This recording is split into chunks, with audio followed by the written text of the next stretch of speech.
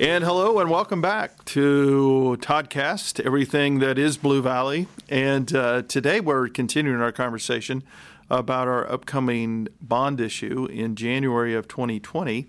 Today our special guest is our Chief Academic Officer, Dr. Katie Collier. So hello and welcome. Hello, I'm glad to be here. Thank you. Awesome. Yeah, great.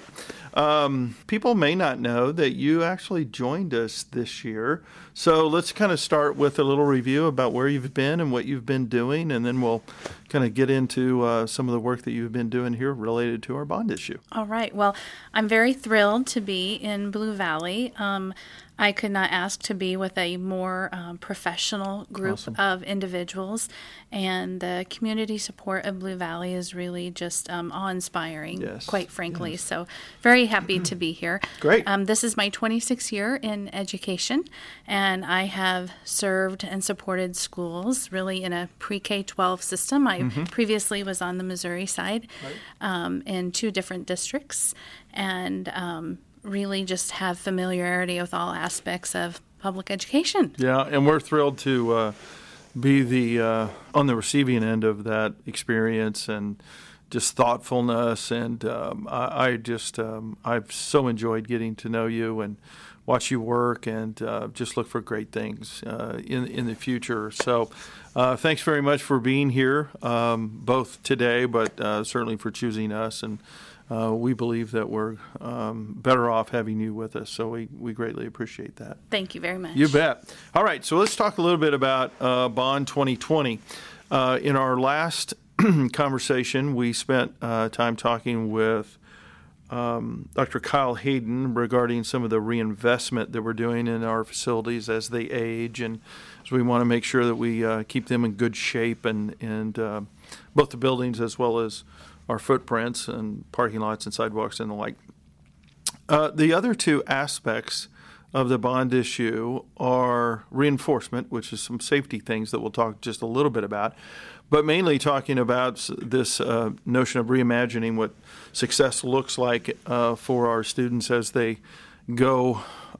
We used to say 21st century, but now we're 10 years in, right. 2020 and beyond, because the world looks a little bit differently. Certainly, education looks differently, and so does teaching and learning. And so we've spent some thoughtful time taking a look at what that looks like for our students. So tell our listeners a little bit about kind of the overarching work that we're planning to do and how it affects our classrooms. Sure. Well, I appreciate the question. I'm going to first talk about the learning side. And when we think about reimagining our spaces, we actually first and foremost want to think about what does it mean to be a student this day and age in Blue Valley, Right. in all of our schools. And we often say that we're preparing our students for their tomorrows, not our yesterdays. Oh, So say that again. I like that. we are preparing our students for their tomorrows, not our yesterdays. Yeah, well put. So the environments in which students are learning in really need to be such that we honor the individuality of each student and who they are as learners. We know we want to keep our students safe, and we also know that we want to create environments and provide learning experiences that foster their physical, emotional, social growth. Absolutely. And when we think about learning environments that are flexible, Right. we create opportunities for students to collaborate with ease. We create opportunities for students to move with ease and also have more independence in their school day. Right. We also create opportunities for teachers to collaborate with ease. We want learning in our schools also to be visible. So if there happens to be some areas at the school that have more glass perhaps than before, Right. We're just making learning visible throughout the school day. Yeah. Now, when I talk about that piece about glass in schools where we create more doorways or allow for teachers to see each other, I also then think about reinforcement, and that's safety. Certainly. And so what I know is that in Blue Valley, just coming here, being new to the family, we have a very high standard for safety for students and staff. So safety in no way, shape, or form would be compromised in the reimagining of spaces. We will ensure that our spaces are just as secure in the future as they are today, if not more so, because that's the intention of the bond. Right. I was going to say we harden it in such a way that it looks soft, but in actuality and when necessary and needed, it can be really more hardened, or if you will, or safer than what we currently have. Absolutely. Yeah. So one of the pieces, we know we have secured entries in all of our schools. Right. So that secured entry is negated if we happen to have doors propped open. Right. In our facilities or in some of our large campuses. So if we install, with the passage of the bond, door sensors, that allows the right individuals to know on a school campus that we have doors propped and make sure that our campuses are always secured to the highest level possible. Right. So the other piece, too, is those locked doors. Right. And that certainly helps decrease the time teachers are trying to secure students and themselves in the event of a unfortunate event. And so those absolutely will be well received by our teaching staff. Again, we talked about it a little bit with Kyle in our last session, but 70% of our doors throughout the district lock from the hallway. Mm-hmm. And so that was certainly on the minds of our teachers when we asked the questions about what do you want to accomplish in this, and we heard loud and clear that that was a part of it. So, making our schools safer, enhancing the learning opportunities for students, kind of working our way through that Maslow hierarchy of needs. Students will learn if they feel safe. Right. And so we're attending to that. So, and the other thing that we talked about is this notion of flexible space and more movement during the day for kids. And I want to make sure that our listeners know that our first foray into that flexible learning environments with Harmony Elementary School and Prairie Star Elementary School, we learned a lot. We listened a lot to teachers and staff and parents. We've learned a lot, and that's certainly informed us as we've gone forward. And the next iteration of that will inform the next iteration. So we're if you will, we're modeling the learning organization that we are, that we learn and we ask questions and we reflect and try to make a better product the next time when we have an opportunity to do so. We're certainly trying to learn from our staff in those environments. So we're seeking their input in terms of what teachers experience, what they would like their colleagues to know when they transition to those new spaces. So every time there's another iteration that we are getting better each time for student benefit. Yeah, absolutely. The other aspect of the work that we're doing is we're building a new school in this bond issue. So, we're growing in the southern part of the district and have the opportunity to have another school that will actually be located south of Blue Valley Southwest in a subdivision that's really kind of going fast and as they can here in Blue Valley. And so, again, working with our architects of Gould Evans and our partners of McCall Gordon to build that facility. But, again, a thoughtful approach about working with teachers, listening to the instructional needs and the safety considerations as well, right? Right, absolutely. And so we know that curriculum has different requirements and subjects and all different levels. So one of the things that we know is that we need to listen to teachers to understand fully the demand of the curriculum, right, so that our space allows teachers to provide different learning activities for students, whether independent activities, group activities, project-based learning, large group instruction. We want to ensure that the spaces meet the demands of the curriculum. And our teachers, in many cases, will tell us that our very fixed traditional spaces now, hinder Right. some Yeah, of which they're they would limiting. like to do. Yeah. Right. Yeah, absolutely. We made this point again too with Kyle in our last session, but I think it's noteworthy to again reiterate equity is a strong consideration of our Board of Education in this bond issue, and so those flexible spaces are a way in which we achieve that because if we don't do the flexible spaces in the other 19 elementary schools, then most of the sort of new and innovative ideas of teaching and learning in space go into the newest buildings where the growth is occurring. Right. So a manner in which we're ensuring the equity is to ensure that those other 19 buildings receive that flexible space so that our students, whether they're in the fastest growing area or one that is not yet regreened, have those opportunities for that innovative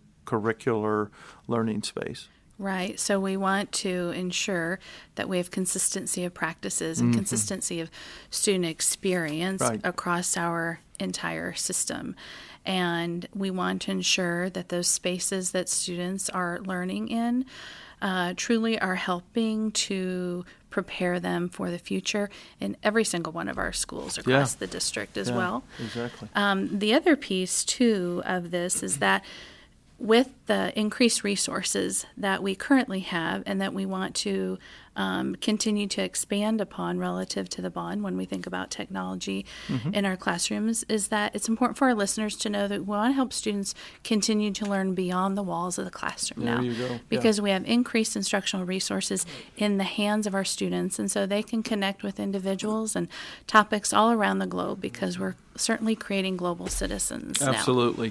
You know, I think that the way that we described a learning environment years ago certainly was, you know, relative to square footage. Today we describe it as a relationship of student to student, student to the classroom, student to the teacher. And really that can occur anytime, any place.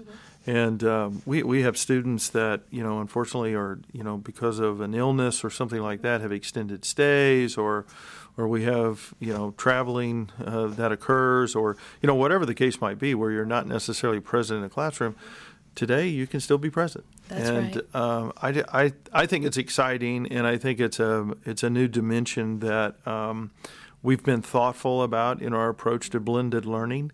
Here again, listening very carefully to our teachers and learning together about what that looks like. And again, it's not about the technology, right? It's about the learning. It's absolutely about the learning, not about the device. And one thing that I think our teachers are masterful at, as I've been beginning to work with our teachers and with our administrators, is thinking about what else is still possible for our students. I love that. And so I just happened to be with a group of teachers last evening thinking about and imagining what resources could be. And I felt such motivation and such inspiration from those teachers based on their ability to dream and project what we could be doing for our students. And that's just about getting better every single day. And so I think that's a credit to the caliber of professionals we have in our classrooms with our students every day. The other piece that's important here related to the environment is that the environments that we're speaking of are not static. And so in the past, maybe some listeners have heard about an open concept. An open concept classroom certainly didn't allow for flexibility at all. Flexible space allows for connected learning between students across levels, across grade level. It allows for individual spaces for students, small group spaces, and the space transforms to the student versus the student and teacher trying to transform to the space. Excellent point. So a couple of nuts and bolts about this particular bond issue. It is a mail-in ballot. So if you are a registered Blue Valley voter by December 27th, right after Christmas, then you will receive in the mail a ballot on January the 8th. And we've made it as simple as we can. There'll be a self-addressed stamped envelope that's included in that. So you get it in the mail, you make a thoughtful decision based upon the information that's been provided and cast your ballot and then return it in the envelope. So and the reason why we do that is, for example, in this last election that we just held, the general election, there was a little more than 14% of voter turnout within the Blue Valley School District in that general election. In 2012, the last bond issue, when there was a mail-in ballot done, there was nearly 40%. So really we're getting a greater degree of return and voice of our community when we do that mail-in ballot. It costs a little bit more, but we think it's certainly worth the cost and the effort to go through with that. Mm-hmm. So be looking for that. We'll also provide you with additional information, again, around January the 8th as those mailers come in and the ballots are distributed, and looking forward to a great opportunity to move our district forward as we have a history of good response to bond issues, and excited about what the future holds. That's right. I think, we've heard before, the sky's the limit, right? Right. Yeah. So it's exciting to think about what the student experience could be just 10 years from now. Yeah. Well, Katie, thanks so much. Thank you for being our guest today. And as we record this, we're right in the middle of American Education Week. And so we'd like to have you kind of stop and pause, whether you're in the pickup line at school or the drop-off line, or you might be on your way to a school event. Our parent support is just absolutely outstanding and such a highlight of the education that's provided here in Blue Valley, and we thank you so much for that. And would just ask you to give thanks to a teacher, a staff member, someone that cares for your children. It's an honor to do so, a privilege that we take seriously, and just love the opportunity to impact kids on a daily basis. So thank a teacher and a staff member during American Education Week, and thank you for listening to Blue Valley's Toddcast, and go out and make it a Blue Valley best day.